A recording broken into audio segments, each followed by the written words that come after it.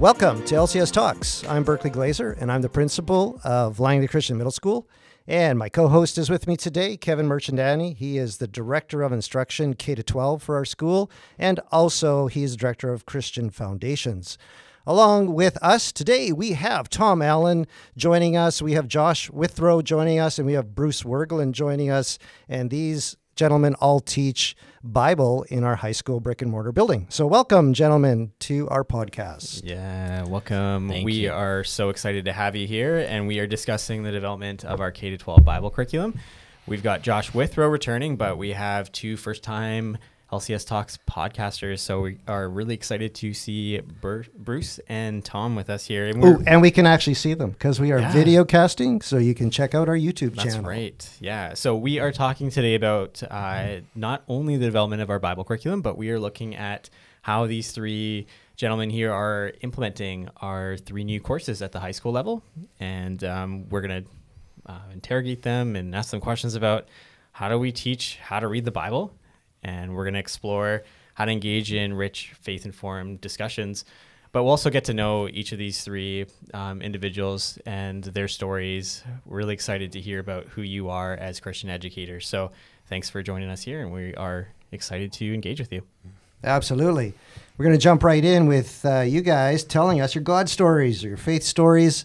We are going to put 1:20 on the timer here, and you're going to get a big quack once that goes too long. But Coles Knowles version, faith story. Tom, would you like to start, please? I was going to say Josh should, but yeah, I can start. What, did you start already? Okay. Oh my gosh. All right. Well, I became a Christian at 4 years old at Aldergrove Alliance Church, just down the road. And I grew up in a Christian home with a professor for a father. So we got to have deep discussions all the time. And I grew up loving deep discussions and conversations. That's kind of my favorite thing to do, is actually just talking to people. So, I went to Pacific Academy for high school, went to SFU for all of my degrees in a variety of things. And this is so stressful, my goodness. Then I went back as a teacher for 8 years and got to teach Christian perspectives there and theater and socials and all stuff. And I found teaching Christian perspectives to be one of the most formative things for my faith, as you're having these conversations with years after years of students of why does God allow suffering, or who is God, and how do you explain him, and so I would almost say the most formative parts of my faith have been in the last 10 years or so, as I've really had to I love the story of Jacob wrestling with God, because that's like the metaphor of my life often in my faith journey, but through that just finding such a deeper experience as I get to know him and myself a lot more. So I'm excited to be part of this team.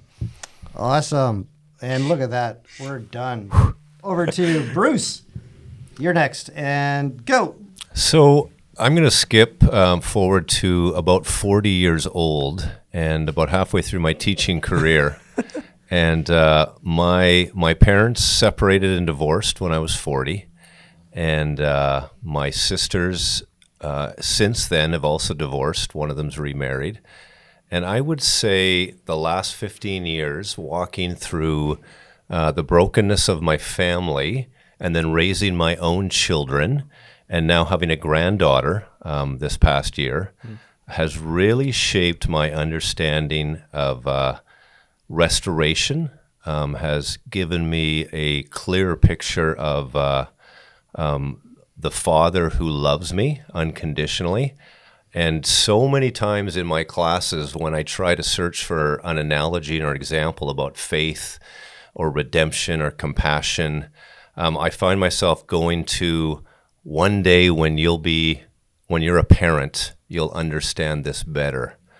And so I think the last 15 years for me, even though I was raised in a Christian family, went to camps and youth events, the last 15 years have really shaped me as a teacher as I've changed as a parent. Wow. Look at that. Right on the money. All right. Josh, you ready? Oh, the bar is set high now. Well, I grew up in a Christian home, and my story is very similar in that it often involves separation of parents and some difficult things that happened when I was younger. But ultimately, really always feeling the presence of God, being very close. And as I went through high school and started Bible clubs in my public high school and did things like that, it was actually not until my early 20s that I didn't want to believe in God anymore.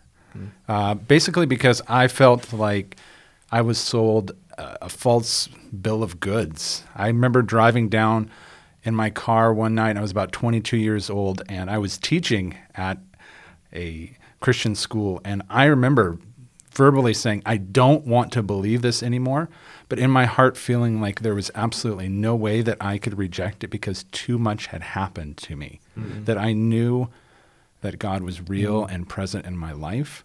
And so I use that through this lens of viewing all of the negative things that have happened and using that as a lens to help me understand that even though that has shaped things in my life, God has still been very near to me. Thanks, Josh. Amazing. Yeah. Let's piggyback off that a little bit there. Josh, you reminded me of the Parker Palmer sense of teaching emerges from our identity and our integrity, and who we are is often lived out in our practice. So in particular, I'd love for the three of you to talk a little bit about your courses, but Josh, to start with you, how are some of those questions that you've worked through now being embedded and emerging in your philosophy Bible course? What are some examples of what your course looks like, and help our our listeners to get a bit of a sense of what that course is about in terms of its substance? Sure. So when I was in university training to become a teacher, probably my favorite teacher, who was a really, really difficult teacher, he would say that he is the professor that had two brains and no heart. But I remember him saying that the best piece of advice that he could give us is that you teach yourself.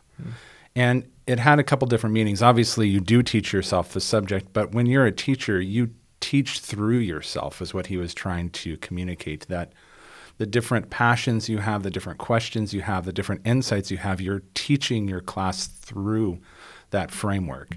And I have always thought about that when I'm designing curriculum. Not just my own personal interests and questions, but starting there and expanding. So I teach the philosophy section of the Bible 11:12, and it's been a really interesting journey for me. My mind naturally goes to philosophical questions, but I hadn't necessarily formally studied like the history of philosophy. And, I couldn't go, okay, well, Kant says this or Hume says this.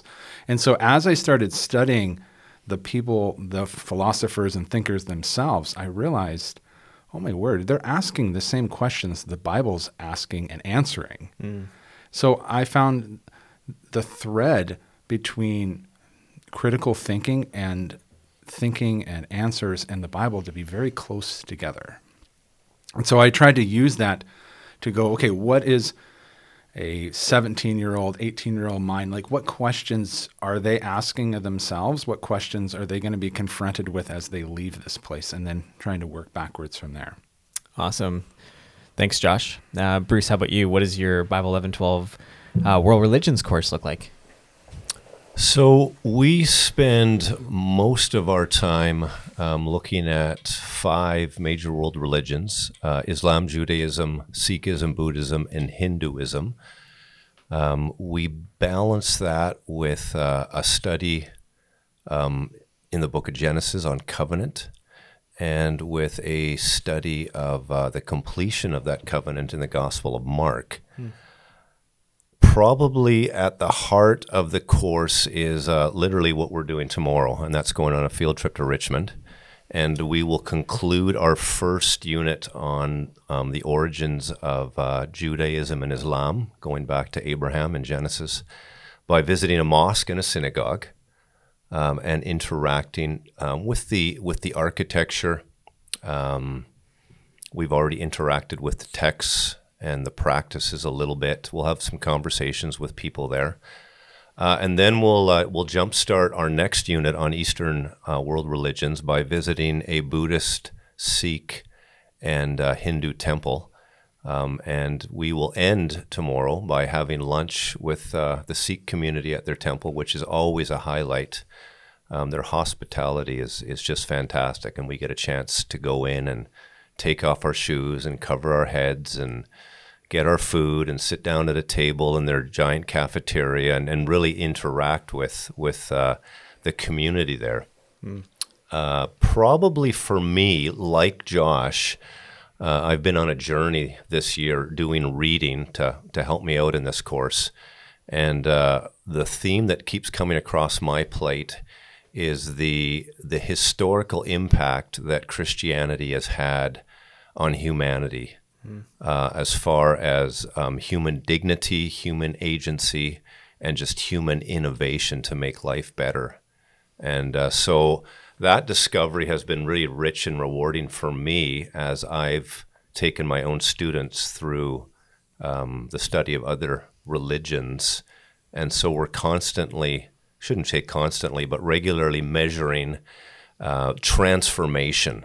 What kind of transformation do you see as a Buddhist or a Muslim or a Jew? And what do we experience as followers of Jesus, and how were we transformed? Thanks, Bruce. Tom, you're engaging with some really interesting conversations around the idea of shalom and biblical justice. Can you give us a little bit of a picture of what takes place in your class and your learning? Yeah. Similar to what Josh and Bruce have said, like we teach who we are. And I remember when you and I were chatting last year and I was looking for a change, I'd already been starting to have these conversations with students at my old school. And I found there's just this like hunger for it with young people right now. Is there's just, not only is the world a bit more, well, the term polarized is probably overused, but it's very much in their face, right? It's they're seeing just, they're so informed on just the current events, which are really just the first draft of history. So it's really tough for them to process what's going on. And as I mentioned earlier, like I love conversations. I love just sitting down and working through really difficult issues and hearing people's stories and sharing my story. But when Kevin, when you laid out the three options of the biblical curriculum, like, yeah, which one do you think you'd like? I'd be like, philosophy or maybe world religions. Yeah. Like, yeah, how about this one? And I'm like, wow, let's go to a new job and talk about the most controversial things at the most like controversial time. Yeah, coming out of the most in one of the most intense things any of us experienced. And so I've actually had to do a lot of, like you guys have mentioned, I've had to do a lot of identity work on myself because I noticed a year ago this time that my own mental health was not where I wanted it to be. I was frustrated. I was angry. And the pandemic had taken its toll. And so I've been having to do a lot of work so that I can model how to step into a controversial space in a healthy way. And so the course looks, and I notice a lot of students want to come in, they immediately just want to talk about Black Lives Matter and LGBTQ issues. And they want to debate and they want to argue. And that's just not what the course is designed for, even though there is time for debate. But rather setting a foundation of biblical justice and going, what does it mean that we're all created in the Imago Dei, right? We're created in the image of God. What does it mean that our jobs as Christians isn't about just, killing time till we die and go to heaven, but we actually are spreading the kingdom of heaven here on earth. And so then what does it look like to care for the poor? What does it look like to look at how Jesus interacts with women? What does it look like? And so I have split the course up into biblical foundations for social justice, alleviating poverty, healing brokenness, and wrestling with mental health, race and diversity, and then gender and sexuality. And I leave those two for the end because my hope is that we are, and it's difficult, but some days we don't get it, but we build a safe community where the students by that point in the course feel very comfortable to navigate these issues that to be honest, some people are getting fired for, some people are like losing friends over, and families are dividing over. So, having gone through one round of it, it's been really, really cool. Yeah. So. In terms of your own learning and maybe some insights you'd share with other Christian educators that are hoping to step into those spaces, they know that there's work that needs to be done. What advice would you offer in terms of your last 6 months of experience of stepping in, obviously with background that you've taught Christian perspectives before too? What would you encourage these other educators teaching Bible to be thinking about in their practice? Yeah, I mean, the tough thing is you have to read a lot. I mean, you guys have been trying to crash course on world religions and philosophy, and I'm doing the same. And I have a history background, so a lot of that pertains to social justice. But reading a lot over this summer, trying to challenge my own paradigms, my own biases that I'm bringing in, and stepping into that neutral space. And then talking to other educators, other people, and then just, for me, I'm not necessarily a natural listener.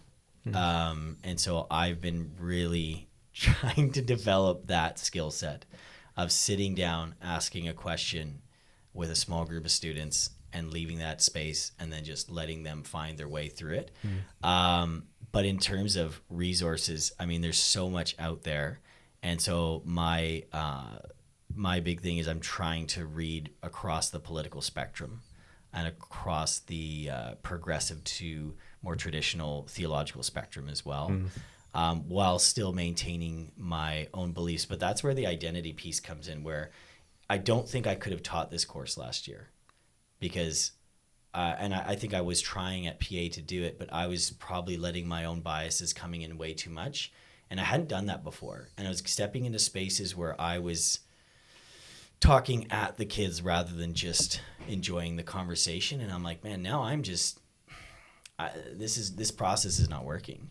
So I've taken a step back and really tried to just have the conversation again. Right. Awesome. Yeah. One of the big things in our Bible curriculum, K-12, is teaching our learners how to read the Bible. So I'm just curious for you guys teaching our senior learners, 11 and 12s, give us some of your approaches, some of your insights on how you teach them to read the Bible. So we'll start with Bruce. Well, let me just start this conversation. I'll let Josh finish it. At least Tom's in the middle. Tom's in the middle. Nice little sandwich. Well, yeah, he might want to go in the middle or just add on because Josh and I developed the grade 10 program together. So we've had some pretty thorough conversations about strategies in the last couple of years. And I think the beginning every time we read Scripture is always context, historically, within the book itself, within the chapter itself, making sure you understand where you're parachuting into, unless you're starting right at the beginning of a book, but even then, looking at cultural context.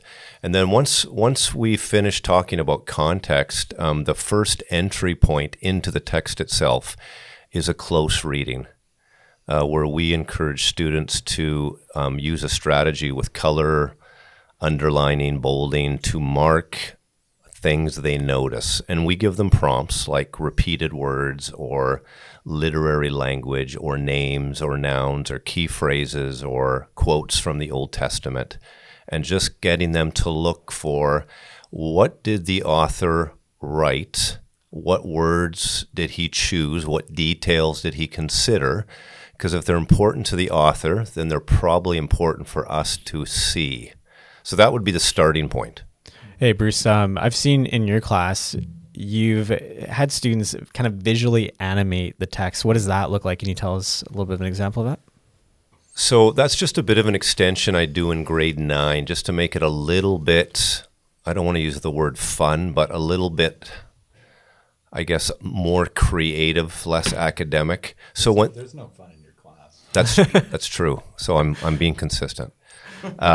No, they take words that they notice, and instead of just identifying them, like color coding all the nouns pink and all the verbs yellow, for example, they actually change the word based on a layer of its meaning. So, for example, the word destruction, they might actually destroy the word, make the letters of the word destruction look like they're falling apart. Or they might take a word that's repeated and give it the same font throughout the passage, or change a color. And I just call it animating, and it adds a layer of visual meaning on top of identifying the keyword. Thanks. Yeah, I think that engagement with the text itself can take lots of different forms, and that's encouraging.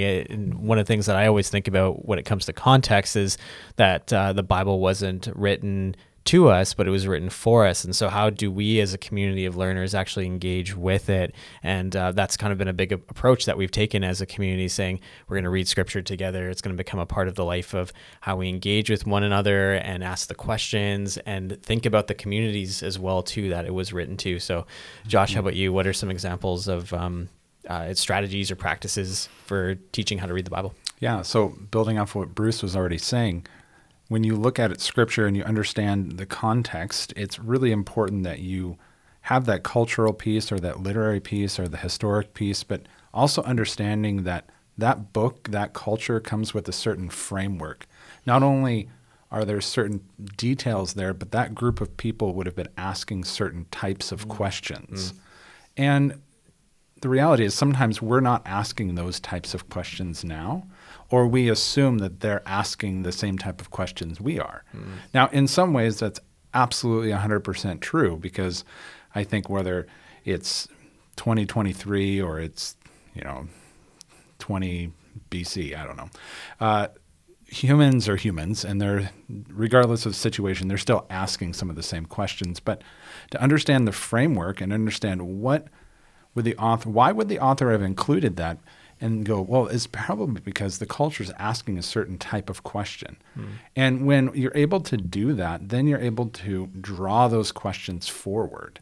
So questions of identity or questions of purpose or meaning. And then we can go ahead and help the students apply those. So that's where we'll take news articles, or that's where we'll take current events and go, okay, what questions do we have about these things, and how is that approached in Scripture, and then how can we approach that? So one of the things that I really enjoy doing in my philosophy class is having discussion. I'm with Tom here. I love hearing other people talk. I like talking too, but I love hearing the students talk, and I love facilitating different types of discussion. So structured Socratic dialogue is one aspect that we use. We do something called an ethics bowl. It's a little bit like a debate, but we take current events, and instead of saying, okay, you're going to argue for this side and I'm going to argue for this side, we actually go, okay, what are the ethical issues present in this case? Okay, so you believe this about medically assisted suicide. Okay, great. Why do people on the other side believe the way they do? Not why are they wrong, but why do they believe? What are the ethical issues that are present here? And I found that with the students, when they start asking those questions, and it's difficult because just like Tom was saying, they automatically want to go into a position of debate. Yeah. I'm wrong, you're right. And I try to communicate with them that it's okay to believe and hold a certain position, but it's really important for empathy and really important for your own opinion to understand the ethical issues that are being presented.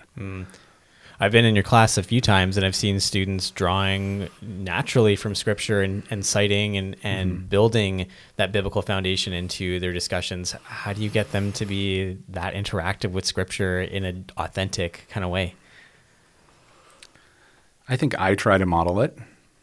Sometimes it's intentional and sometimes it's not. So while, just like these other classes, I have certain texts that we look at. We look at Genesis 1-3, and we ask lots of questions about purpose and meaning. We spend a lot of time in the wisdom literature and ask questions about, like, what does it mean to be wise compared to what does it mean to be a fool? So sometimes it will come out with those readings, but other times, just as I'm going through things, like even today, we were talking about. What were we talking about? We were talking about the word desire. It made me think of Galatians 5 and 6 and how the desire of the flesh is in contrast to the desire of the Spirit. And so we started talking about that. And so I think the more I'm interacting and bringing up those points, it really releases students to do the same thing. Awesome. How about you, Tom? Yeah, I think this course has been interesting because it is I find some days it's a challenge to balance the humanities course and the biblical course. And so what I've been trying to do is just work with biblical models and really focus on the Sermon on the Mount and the life of Jesus. And so just because it's very, whereas Bruce, you have like a lot of context and there's frameworks, a lot of this is application. Like a lot of social justice has to be practical and it needs to be. And I do personally kind of enjoy working in a more theoretical realm when it comes to theology. So this is a challenge that I'm navigating and trying to incorporate the layers, because some days it feels like, oh, this was just way too theoretical, and some days I'm like, did we even mention the Bible at all? And that's a convicting thing for me. But we always start out with reading the words of Jesus and then applying it to the context. It's a little bit different than the philosophy course, just because the debates, like, you can't just take a step back going like, well, what's the philosophical reasoning? It's like tomorrow we are going to be getting into pro-life and pro-choice and to defend both sides from a biblical perspective will be very interesting to see what the students come up with. And then, using a variety of different debate methods, so that's not just this free for all of whatever. So it's something that I'm still navigating as we build the course. But the classes always start off with reading a scripture that then is applicable. And my hope is that they are learning to, in a conversation when this stuff pops up, they'd be like, all right, well, scripture says this, right? Or I know that I'm created in the image of God, and that's the foundation of my identity. Right? And so those kind of big themes. Yeah. I think as I think of the current state of where our biblical studies curriculum is at, the image, I think it was maybe from a conversation with a teacher that came to my mind, was that we're always walking around with this under construction kind of logo, right? And we see that in our coursework. We see that as educators. I think when we get into the teaching profession, we sign up to always be formed to become more like Christ, right? I would love to hear how our learner attributes are under construction, how they're a big part of already the work that we're doing, but then also the parts that are structuring the learning experiences. Where are you seeing the learner attributes, which is a pretty big part of our biblical studies curriculum? Where are you seeing that show up already in your classes and your students learning in their experiences? I'd say for me, it involves a lot of listening and learning to ask better questions. I like to say that if you want a really good answer, you have to ask a really good question. So learning how to see or discern those ethical issues and then ask really good questions, and then be able to have a reasonable dialogue with somebody, even if that person holds a completely different opinion than you. Thanks, Josh. I think for me, it would be establishing rhythms. One of the things that I tried to do in all of my courses this year was to have a key passage from the book that we were studying, that we just, every single class, we just kept coming back to it. And sometimes it felt clunky and it just didn't work. Other times it went really well. But the idea of becoming so familiar with 3 or 4 verses in the middle of a book or passage you're studying that it seeps into your bones. And then I think the other rhythms are just relational ones, whether it's greeting my students, whether it's everyone's computers are closed when we start, but just making lots of good eye contact and just reminding each other that we're here together for a reason, and what do we do to maximize that as we study and we explore together. It sounds like the practices that we engage with are actually very formative to us, and we've talked a little about that in previous episodes, that faith takes place and emerges in a community as we practice and engage with it.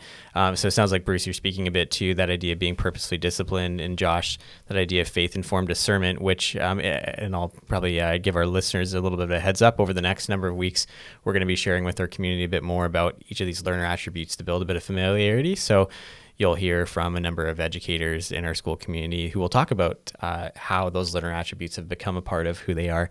But for you, Tom, where are you seeing the learner attributes show up in your classes? Trying to remember which document the learner attributes. No, Nice one.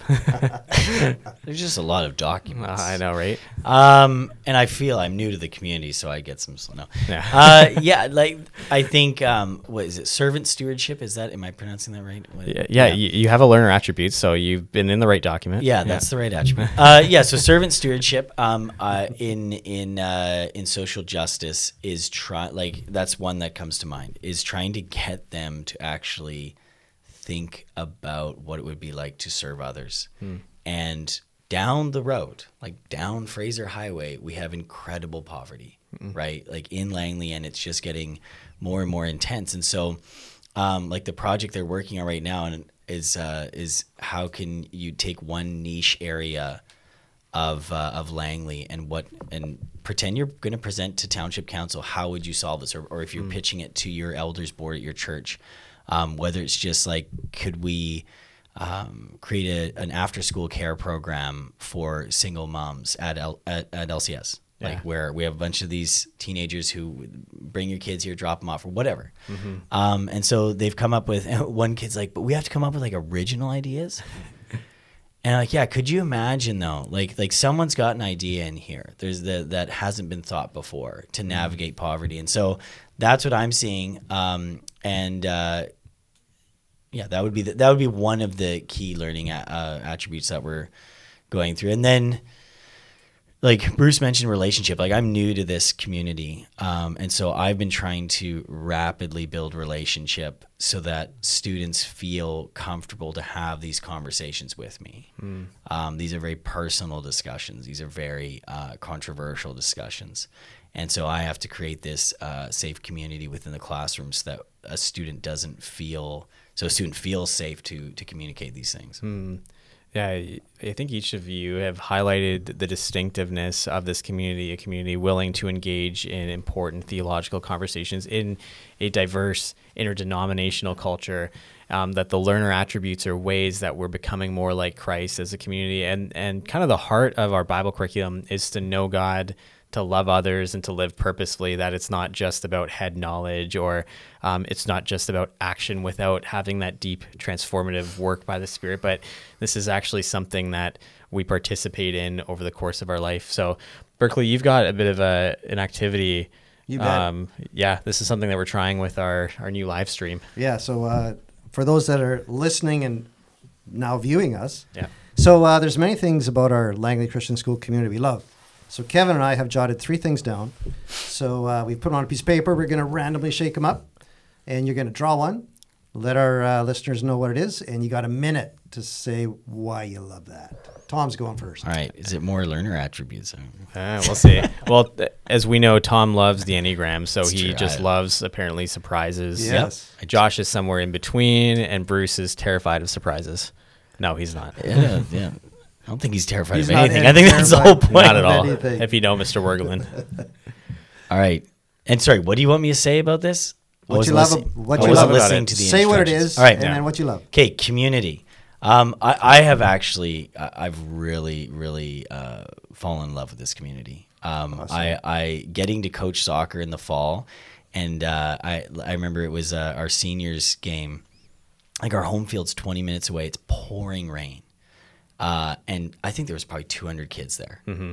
Unreal. Yeah. I think there's a bit of an unassuming aspect to the community where it's just like people show up, care for one another. I don't know. I've really, really enjoyed the kids. I haven't had a chance to connect with too many of the parents yet, but we have a 6-hour session Thursday night of Meet the creature. of meet the teacher. Yeah, so I'm excited for that. And I think, that's the power of a private school community or an independent school, is the ability to know every teacher, know every kid. And what is education if the kid doesn't feel seen? Mm-hmm. And it's pretty rare. I hope it's pretty rare for a kid not to feel seen in a school this size, where you can, like, I've only been here a couple months, but I'm getting to the point where I almost know most kids by name and can at least say hello to them in the hallway, right? And so that's pretty awesome. So I've really, really enjoyed this community so far. And I've felt very welcomed as well. Awesome. Josh. Explain why Berkeley is the best principal. On each of the three I got that one. campuses. Each. So I have like 17 minutes for this. Is that That right? is correct. Pay you later. Okay. This says faith. Wow. I absolutely love the fact that I teach at a place that I can talk about and integrate the most important part of my life. I honestly don't know how I would talk about these topics without mentioning my faith. And when I have tried to think about that, or when I've been in other situations where it may not have been appropriate, I guess, in that setting to go into depth about my faith, it's a shallow answer. And so I really appreciate that I can work and be part of a community where I get to share all aspects of me and like the deepest, most important aspects of who I am. All right, Bruce, what'd you get? Interdenominational. So I think 10 years ago, I had a class, I called it my world class. I haven't had one since that's really come close to this, but I had Catholic students, I had a Greek Orthodox student, I had a Coptic Christian from Ethiopia, and then of course a bunch of mainstream evangelical Protestants, of which I am one, so I can kind of say that tongue in cheek. And then with that, we had 7 different languages spoken fluently, and it was this incredible cross-section of people and cultures and lives and traditions. And I just remember I remember once I realized that, how many opportunities I could take advantage of to find and create just an incredible breadth of context in our conversations. And so maybe it was baptism. Tell me what you do at your church.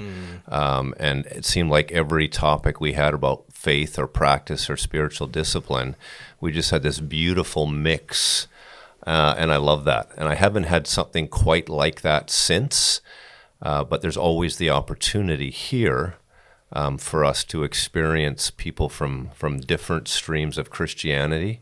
And I always tell my students, most of our faith is the same. There's incredible unity, and the diversity just enriches us. Awesome. Yeah, it's awesome to have the three of you here. I think one of my favorite parts about what I've seen in the last number of months that you've been able to connect together is the spirit of hospitality, of humor, of being able to poke at each other and grow together at the same time too. I remember one of our meetings that we had, I think at the end of it, we had probably laughed a bunch together, eaten pizza, cried a bit, prayed with one another. And I think that's the depth of Christian community that I love here at LCS. But I think just to kind of cap our time a bit, would love to invite each of you to share a little bit of your wisdom with this cool community as we work towards the faith formation of our students at the high school level, but also what sort of encouragement you leave with our families as we partner with them in the efforts towards their faith formation. There's lots of wisdom here, so please go ahead and jump in. Jumping in wouldn't be very wise. There we go. You are listening to Proverbs then, I think. So I imagine, let me just make sure I've got this straight. We're sitting down with a group of parents or the parents of a student, and what would we want to speak into their lives? Yeah, what sort of... From our course perspective. Mm-hmm. I can start. And then you guys can say all the really wise stuff afterwards. This is how we always do it. That's a good move. There we go. Yeah. Yeah. From my course perspective, I think from conversations I've had both within and without the community about social justice, what a loaded term. And there's a lot of fear around, you you can sense the fear around so many of these topics just walking down the street in Langley, never mind, or in every, I don't think a conversation happens in my personal life where something about SOGI or the LGBTQ community or anything doesn't come up. And there's so much fear. And so I would, my little wisdom would say, when I look throughout all of history, there's always fear. There's always something controversial happening. In fact, it's usually much worse. In fact, it's always much worse than it is now. Mm-hmm. And especially in the time of Jesus, you know, you had the Roman Empire, you know, taking over Israel. You have zealots fighting with Pharisees, and there's racism. There's sexism. There's all sorts of stuff happening. And yet look at how the Spirit moved. Mm-hmm. And so I would counsel parents, and I speak to myself when I say this as well, as I'm raising young children, to not give in to the fear of change and the fear of the other, of the unknown, and to actually look for the hope in the fact that young people are engaging with these topics with just a fierceness, a fierce thirst for knowledge, and to step into the hope of Jesus and that he will move in all things and he will work all things together towards his good and not our own. So that's something I have to remind myself of as and with my students, like, they're always like, are we always going to talk about depressing things? And I'm like, yeah, yeah, we are. We're going to talk about intense things, and we're going to talk about the pain that's in this world, and we have to. We have to talk about it. So, and then I would counsel, sit down with your kids, whether it's at dinner or whatever. And the best thing I think you can do, I've said this for years, is just, hey, what'd you learn in Bible class today? What'd you talk about in Bible class today? And let that just be a starting point to have these conversations. Because if they're just having it with us, that's not enough. They need to have it with their peers, with their church, with their parents. And we all have to work together to guide this next generation. Yeah. Wow. That was really good. Yeah. Thank you. Way to go first. Yeah. Good job. And be wise. And be wise. You know, I think about, obviously Proverbs has so many wise statements and wise sayings, but I think one of the things that I love talking about in my class and I love thinking about is this image of Lady Wisdom and the first 9 chapters of Proverbs. And one of the differences between Lady Wisdom and Lady Folly is that Lady Wisdom is inviting. And really the only prerequisite to learn from her is humility. And this idea that if we approach these topics, regardless of how difficult they are, with this humility and looking at Scripture and reading Scripture humbly and asking for the Holy Spirit to give us wisdom and discernment as we read, and then talking with other people and not being afraid of other opinions, and really listening to other people like we might have something to learn from them. And that doesn't necessarily mean we'll agree with them or I have to adopt that perspective to my own opinion, but ultimately that when we humbly approach God's word and we are in community, then we will learn, regardless of social status or gender or race or anything else, that the wisdom of the Holy Spirit will be present. And I find that so comforting that, you know, and even when we look in the book of James, that it reminds us that we are going to come against hard times. There are going to be times that we're going to be persecuted for our beliefs. There are going to be times that people will disagree with us. But ultimately, when we once again return to Christ and just humbly sit under his word, there's life there. Awesome, Josh. I think for me, I would come back to what I started the podcast off with, this idea that Christianity, biblical principles, the scandal of the gospel has transformed, at the very least, Western civilization in the last 2,000 years, and you can't separate, at least until recently, Christianity with most countries in the West and pockets throughout the globe. And if you were to compare a country or a place that's had a Christian foundation and a Christian understanding of human flourishing with one that hasn't, whether it's a Canada and China or United States and India, I think there's some really interesting comparisons about the sanctity of life, about scientific innovation to improve people's lives, healthcare, the workplace.